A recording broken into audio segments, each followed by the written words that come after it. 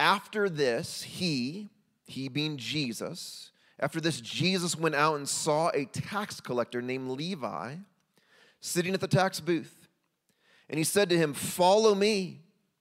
And leaving everything, he rose and followed him. And Levi made him a great feast in his house. And there was a large company of tax collectors and others reclining at the table with them.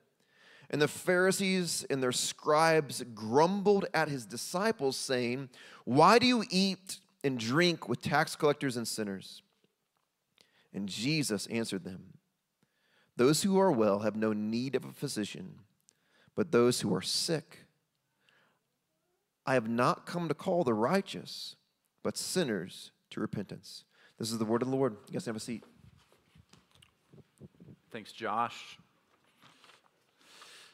Hello again, Flourishing Grace. If you missed my introduction a little bit earlier, my name is Benjer. I serve on staff here at Flourishing Grace as the executive pastor, and I'm glad to see all of you today. As Pastor Josh mentioned, we are finishing up our series called Pursuing Jesus, and we've said this every week, but this is really important that we understand as we pursue Jesus. The reason why we can pursue Jesus at all is because he pursued us first. This is not something where it's like, okay, we're going to get after these things and I'm going to try really hard and I'm going to pursue these things and try to pursue Jesus, and then maybe, just maybe, if I do well enough or if I do enough, he can turn and then maybe he'll give me some attention. No. Jesus pursued you first. And we'll talk a little bit more about that today and how. But the reason why we can pursue Jesus at all is because Jesus pursued us first. If you're new to Flourishing Grace, this has been kind of a great introduction to Flourishing Grace, kind of Flourishing Grace 101. What we have been walking through is as we've been pursuing Jesus, our mission as a church is to lead people into flourishing relationships with Jesus. We believe that there are 5 pursuits, 5 things, 5 gifts that God has given us as his people that help us pursue Jesus. And so we've walked through these one by one, and today, let's just look at what they were. So we started with the pursuit of the Word.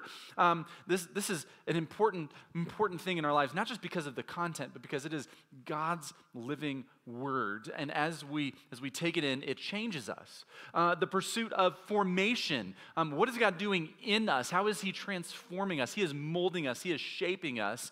And really what that is he is transforming us to be more like Jesus. How does the Holy Spirit work in us as that happens? And then Josh Gardner, we got a lot of Joshes around here if you're new. Josh Gardner, our minister to students, talked about the pursuit of the kingdom. This relationship is not just between us and God. God is doing something in this world. Jesus talked a lot about the kingdom of God or the kingdom of heaven and how this spreads and how it impacts all areas of our lives and our communities. And then last week we talked about the pursuit of dependency, who we are before God and how that is lived out in a life of prayer because he is God and we are not. What does it mean that we are dependent on him for everything, and what are the outworkings of that in our life? And today we get to the pursuit of the table. And as we begin this, I kind of want to lay some groundwork for where we are as a culture. In 2000, Robert Putnam released a book called Bowling Alone. It was kind of a landmark work in the United States, not just because of what it said and how it talked about our connectedness as a culture, but because it was like the first popular work that really laid out for more people this almost like loneliness epidemic that we have, or this disconnected culture that we have been growing in the United States. And the reason why I bring this up, it is like 24 years old now, but the reason why I bring this up is in 2000, like think about the year 2000. Social media wasn't a thing yet. We didn't have devices in our hands. And on top of that, when you wanted to connect to the internet, for the most part, you were still dialing up to AOL, right? This was not, man, we're all on our screens all the time. This is the year 2000. Think back to then. A couple of things that Robert Putnam laid out in that book. First of all, in the previous 30 years, so from the late 60s to the late 90s, informal social interactions had actually decreased in our culture by a third. So we only spend about 2/3 as much time in informal social interactions as we had 30 years prior. This is just like going by somebody's house and hanging out or stopping at the grocery store and talking. When I was a kid, I grew up in the 80s, and when I would go to the grocery store with my mom and she would stop and see a friend, like my body language would change because I knew if she saw a friend, it was like, we're going to be here forever, right? That just doesn't happen because you order your groceries online and then you go pick it up. You don't even talk to the person putting it in your trunk, right? Another thing that Robert Putnam laid out was not only have informal social interactions decreased, but entertaining friends, meaning having them over to your house in some formal way. Like today, you're going to be entertaining friends, some of you are going to somebody else's house to be entertained. That decreased over the previous 20 years, so from the late 70s to the late 90s by 45%. It was happening barely half as much as it had before. These are just like, come over to my house and hang out, have some dinner, let's play some games. Right? And this was in the year 2000. What has happened since then? In 2017, a Harvard Business Review article said this, quote, "Loneliness is a growing health epidemic. Despite being more technologically connected than ever, rates of loneliness have more than doubled since the 1980s. Just how we feel lonely and how we experience the world." Todd Hall, in his new book, The Connected Life, it's a great book on how we connect spiritually with one another and how it impacts our relationship with God. He says this, in addition to general social isolation, over half of U.S. adults in a study reports feeling like no one knows them well.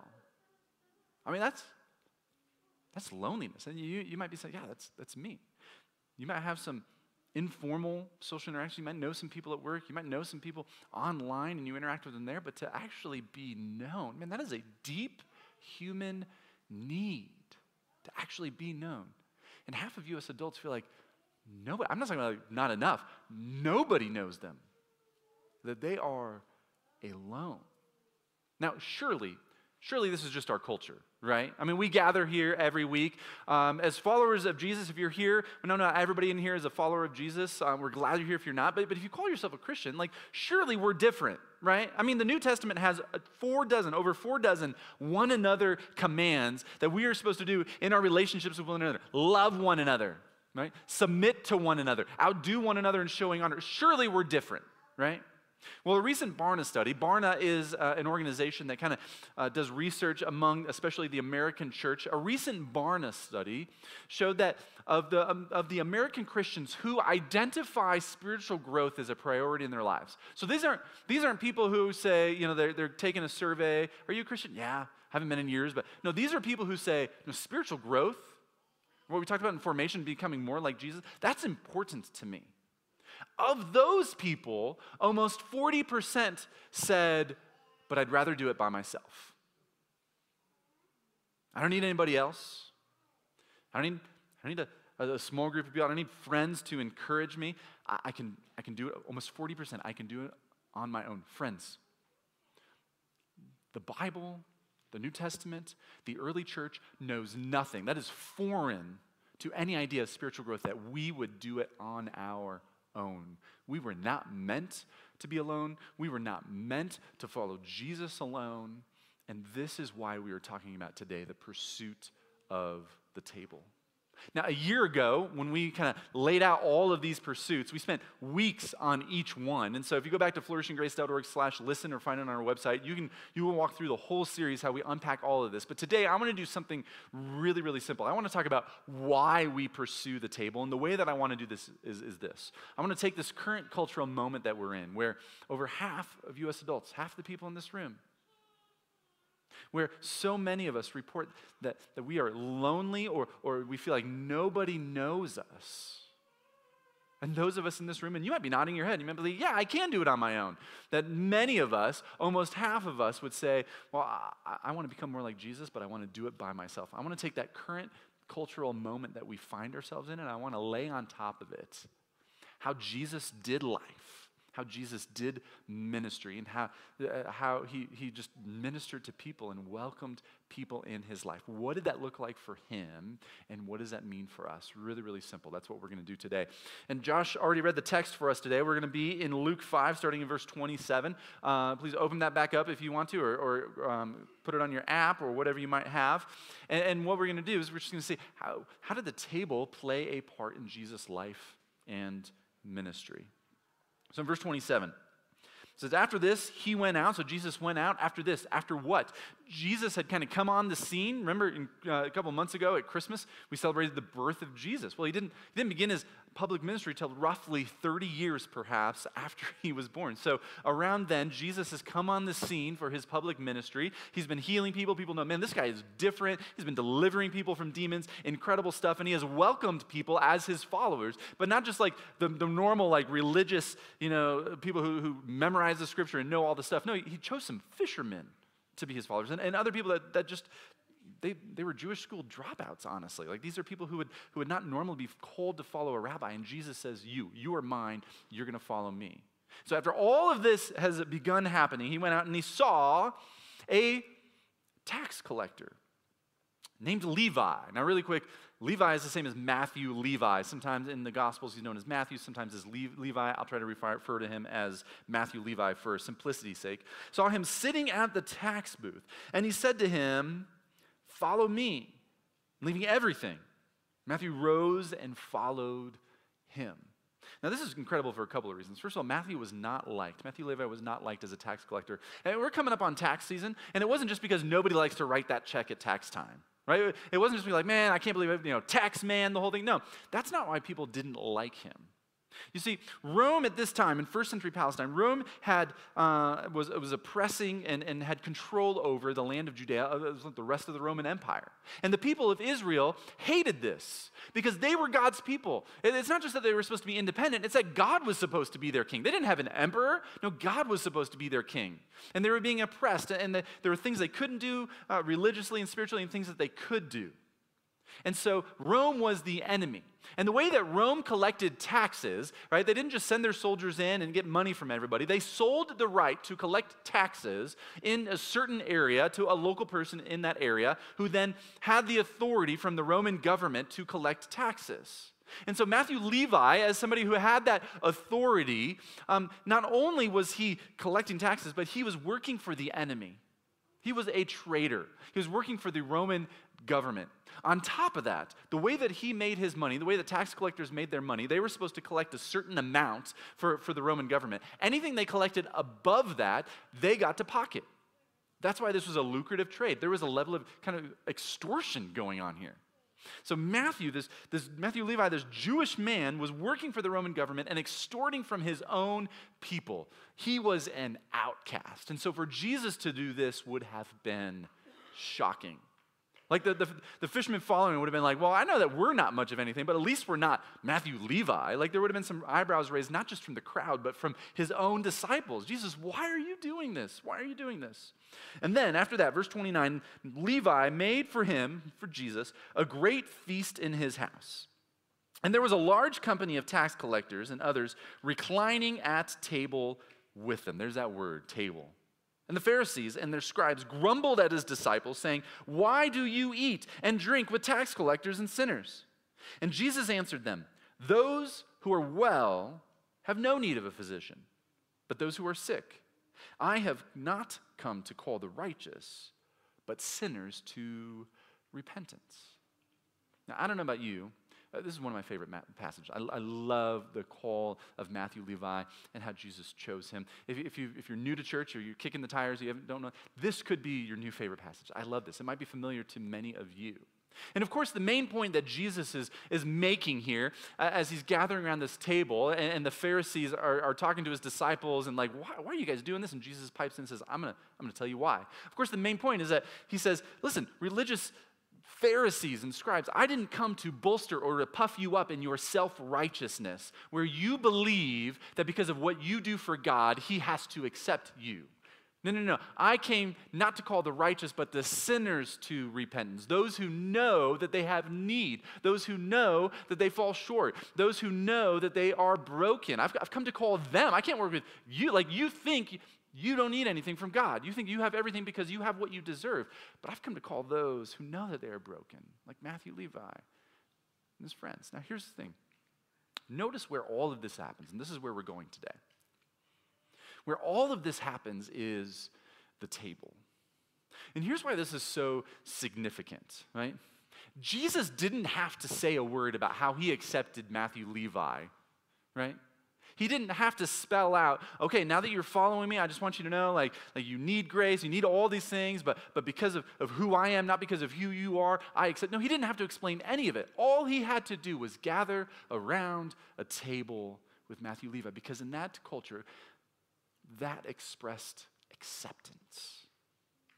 And that was why the Pharisees and the religious leaders flipped their lid. Because you don't accept a guy like that.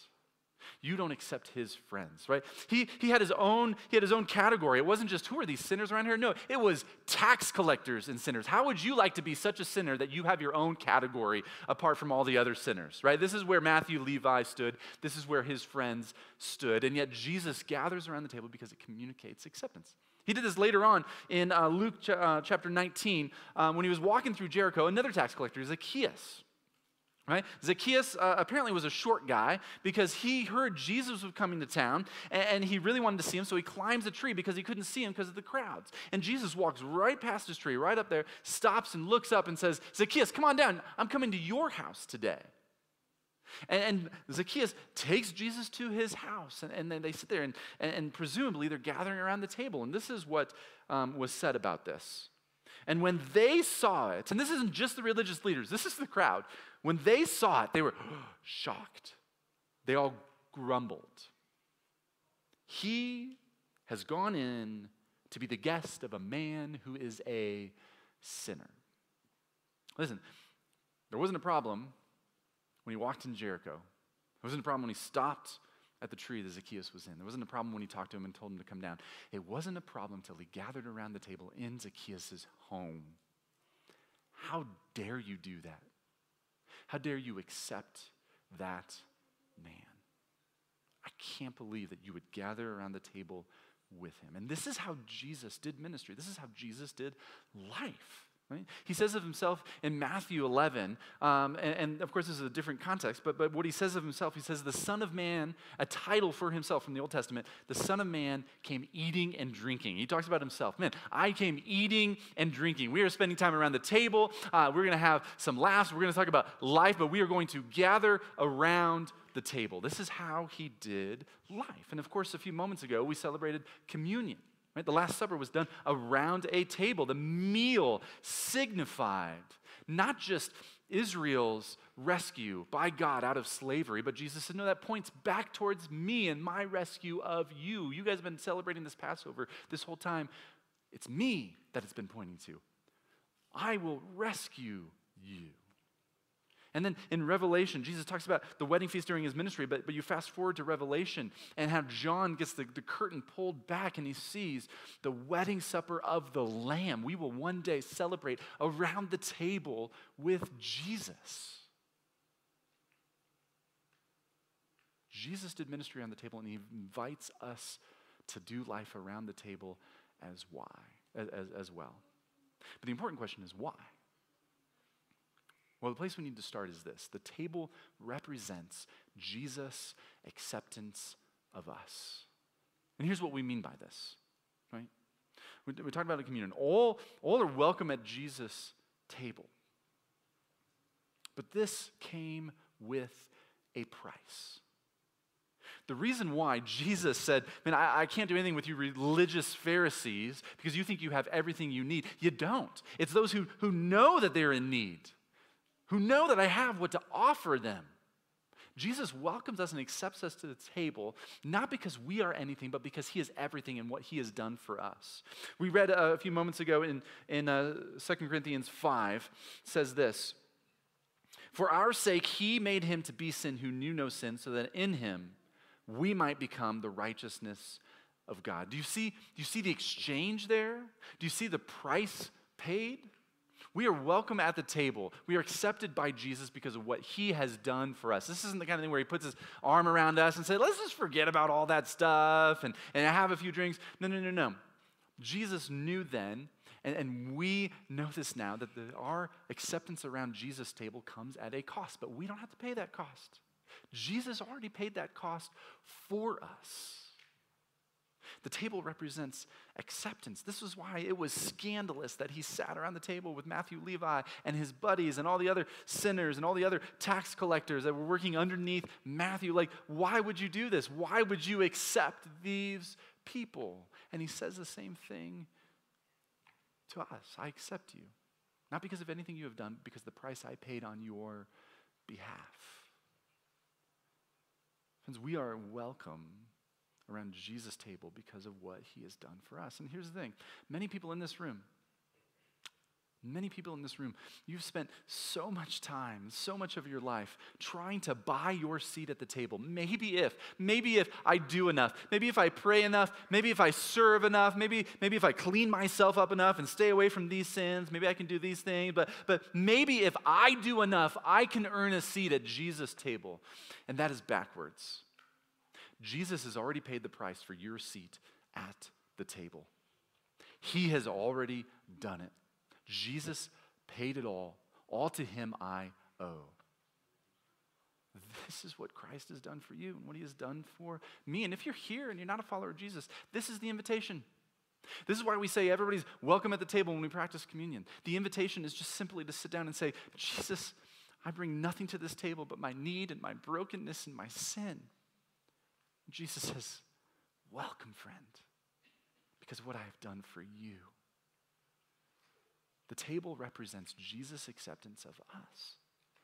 And so when we gather around the table, we live out what Jesus has already done in our lives. And when we leave a seat at the table for those who are in need of Jesus' love and forgiveness, we are practicing what Jesus did in his life on earth and his ministry here on earth. This is one of the reasons why we gather around the table. Certainly, it represents hospitality and generosity. Certainly, it represents a lot of things, but ultimately, the table represents acceptance. The table represents acceptance. Friends, you and I were made to do life around the table. We were made to do life in community. Jesus, when he came to earth, he did life relationally. He did ministry relationally. He sat around the table with those who needed him. And he calls us to do the same. He calls us to do the same. Certainly, there is an element of that we get out of this, right? Because we need connection, we need relationship. We talked about this a couple of minutes ago. We need that too. We are not immune here in the church as followers of Jesus. But it is not just primarily for our benefit, but for the benefit who need to know who Jesus is. And so the table, it's more complicated than just, okay, let's meet together for table groups. Let's do this and do that. No, when we gather around the table, we are living out what Jesus has done for us. This is why we pursue the table. Just like there's a place at the table for us, there's a place at the table for others. This is why we pursue the table. Now, a few things. First of all, how does this work in our lives? How do we pursue the table together? I mean, if it's really true that, 40% of us say we would rather do spiritual growth and follow Jesus alone, something is broken. I realize this is not everybody in this room. I realize some of you, this is an amazing day because you don't care about the Super Bowl. You just care about people coming over to your house, and you're excited for that. Some of you do this well. Good for you, okay? Good for you. I'm glad. Keep that up. But for most of us, how do we pursue the table? How do we pursue the table? Well, the first thing is this, okay? Rest in margin. And some of you might say, okay, that was a little bit of a right-hand turn. I didn't see that. Here's why this is first. If your life is such a pace that you don't have time to gather around the table in your own home, and if you have a family, that you don't have time to gather around the table as a family, what makes you think that you've got time to add something in? I don't want to add a burden to your life. Okay, you have to do this. Let's add this to the schedule. You're already working this much. Your kids already do this. Let me just give you this burden. No. You have to make room for this. Friends, the pace of our life is quick. The pace of our life is fast. The table is slow. And all of us feel this. Yesterday, one of my daughters had rehearsal at Centerpoint Theater for a show that's opening next month. And so she had that till 7, and then she had 15 minutes to get to a friend's house for something else. And so you know what we did for dinner? We drove her through Chick-fil-A. Right? Anybody else relate to this? Everybody's going to so many places. Yeah, exactly. Thank you for being honest. I appreciate that. I think this is most of us. Friends, the pace of our life is frantic, but the pace of the table is slow. And you will need to create space. Say no to some things. Here's the thing. If you've got kids, especially teenagers, let me speak to you. You're going to have to tell your kids no in order to create some space to make this happen. We cannot go at the pace we are and expect to live life around the table. I don't know about you, but there are so many people in my thought, man, I want to get together. I want to hang out with this person. And we look at our calendar, we're like, well, how's 7 weeks from now? That's not sustainable. I'm glad I'm not the only one.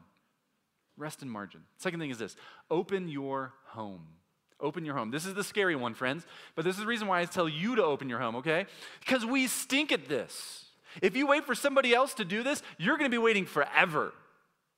Open your home. And the reason why this is scary is for a couple of reasons. First of all, many times when we think about having people over, we're opening up our home or opening up our table, we're worried what people will think of us. That is a very vulnerable thing to welcome people into your home. Honestly, can we just admit that? Especially in our day and age where we primarily relate through a screen. Welcome people into my home? Now, if you're worried about that, let me just set your mind indeed. We love having people over to our house, and yesterday, I was walking upstairs, and we have this little play area with all the toys, and I was going downstairs, but I heard some music, and I did a quick glance. I didn't see anything, but I heard the music. And then I took another step and did another take, and I was like, oh, there's my son Aiden with a screen. Okay, it was screen time, don't judge. With a screen. I couldn't see him because of all the dress-up clothes and toys that were around him in the play. There's a legitimate thing in my house. No judgment, okay? This is hard. We feel ill-equipped to open the home, but listen, we have to take the first step. And what's more than that? If it's true that our culture is starved for this kind of connection, what better ministry can we take part in than opening our home to our neighbors, or just inviting somebody over for the Super Bowl, or just inviting somebody over for some ice cream, or inviting somebody over for some games? It doesn't have to be this huge thing where you're serving a 7-course dinner. Just open your home, gather people around your table. Friends, there are many people in our culture who don't yet know Jesus. Friends, they are starved for connection. They are starved for somebody welcoming them around their table and to say, I accept you and you matter to me. And let me be really, really frank. If you grew up in Utah and you decide at some point in time, man, I just don't believe what my parents believe. Friends, to do that is to lose some of your place at the table. And that is a difficult thing. What better ministry than to come around somebody like that and fill in the gaps and say, no, you got a place at my table for Thanksgiving. You got a place at my table for the Super Bowl. You got a place at my table just on a random Thursday night. This is how we engage in ministry.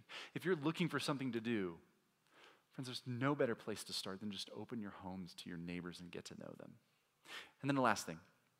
Pursue the table together. This is where we get back to the one another's. So far we've talked about how do we do this for other people. How do we pursue the table together? Right? Well, we don't have all the answers, but here at Flourishing Grace, we have something called table groups. And the reason we have something called table groups is because, again, we really stink at gathering naturally around the table. We just don't do this well. And so what we've done is we've built groups that meet at least twice a month, sometimes more depending on the schedule, but they meet at least twice a month for 3 really simple things. This isn't like rocket science. This isn't huge. This isn't you're going to show up and tell your whole life story. This is for a meal, for intentional conversation, and for prayer and care. It's not even like a full Bible study. Many people ask about that. This isn't just a huge 3-hour thing. This is just gathering around the table. And so there's a couple of next steps for this. First of all, during this sermon, we've actually changed the QR code in the seat back in front of you or on your connection card, and it will automatically go to our table groups page. And there's 3 things that you can do. You can also go to flourishinggrace.org/table if you're watching online or you just want to type that out. And there's 3 things you can do on that page. First of all, you can check out some of our open groups. We got a few open groups, a handful of open groups that are just like, hey, sign up online and show up at the house next week. Like some of you are into that. You're an extrovert. That doesn't terrify you at all. It terrifies me, and I know these people, but it doesn't terrify you at all. Great, do that. You might be listening to this, and God might be prompting you to open up your own home. And so if you want to host a table group, that's the second thing. If you want to host a table group, there'll be a place online there for you to fill out a form and get started doing that. We've got training. We've got things to come alongside you, and we would love to help you begin a table group in your home. Friends, we've got so many new people here at Flourishing Grace, and our table group hosts are amazing, but we need more. And so maybe that's you. And then maybe you hear these things and you're like, Benjer, I'm just not ready for this, or I've got a lot of questions. There's a place on that there to just fill out a form and ask some questions, and then I'll be back in touch with you this week. But this is how we pursue the table. This isn't the be-all, end-all. It's not like this is the only way we can pursue the table, but it's our starting point as a church. If you are here and you feel disconnected, this is your starting point, table groups. And let me just be like really honest with you. Can we be honest? Okay, good. If you've been attending Flourishing Grace for a long time, right? I'm not talking about you're new today or you're new in the last couple of months, you're just kicking the tires, checking out some other churches. I'm talking about like you would say, yeah, Flourishing Grace is my church. This is for sure my church. But the only way that you engage with us is on Sunday mornings in rows facing forward. Friends, let me just be clear. You attend Flourishing Grace and we are glad that you're here, but you're not a part of Flourishing Grace. And maybe you've thought, man, I just don't feel connected, at my church. This is your next step. This is your next step. And yes, it takes some courage. And yes, it can be difficult.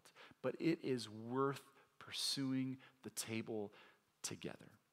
If you have any questions about any of those things, I'm going to be in the lobby at the check-in desk after this gathering, and you can come and ask me questions face to face. But my hope for us, my prayer for us, is that we would be a people that gathers around the table. And not just because it's a good thing to do and we connect us to each other, but because Jesus was someone who pursued the table, did life around the table, and showed people that they were accepted through the table. This is my hope and my prayer for us as a church, that this would be a place where there's nobody who feels alone. Yes, we go through difficult, dark times, but at least you've got somebody to hold on to through those things, that you know who you can call. There should be nobody in this building that feels alone. We want to be a people who pursue the table, that slows down and loves others through that. In a moment, we're going to sing our last song, and I'm going to invite our prayer ministers up. We've got a prayer team, and I recognize that as we talk about community, as we talk about the table, as we talk about interacting with one another, I recognize that for some of us it's scary. I also recognize that some of you have tried this, and you've been in a setting, maybe a religious setting like this, and it has not gone well, and you have felt betrayed, and you have felt hurt. If any of this has brought any of that up, friends, our team in front here would love to pray with you and talk with you about that. Or maybe you just have something going on in your life, and you need to just give that burden to somebody else and have them pray for you. And I encourage you, don't wait until somebody else gets up. If you have something you need prayer for, please come up during this song and take advantage of that. I'm going to pray. We're going to have that prayer ministry and then sing our last song. And again, if you want to talk with me, I'll meet you out in the lobby afterwards. Let's pray.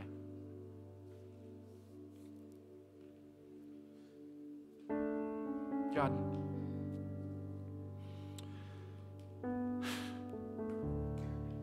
what a miracle that you would accept us at your table. Not because we have done anything, but because Jesus has done everything we need. And so, Father, would we be a people who has the courage, the people that has the generosity, the love and the mercy to take what has been given to us and extend that to other people around the table. Father, we are a mess. When we come to the table with others, we bring our own baggage and we bring our own sin and we bring our own wrong presuppositions about how all of this should work. And so, God, I pray that your Spirit would cover that. that at Flourishing Grace, that we don't do community perfectly, that people would be able to be here and say, but they love each other. God, that can only happen through your Spirit. It is you.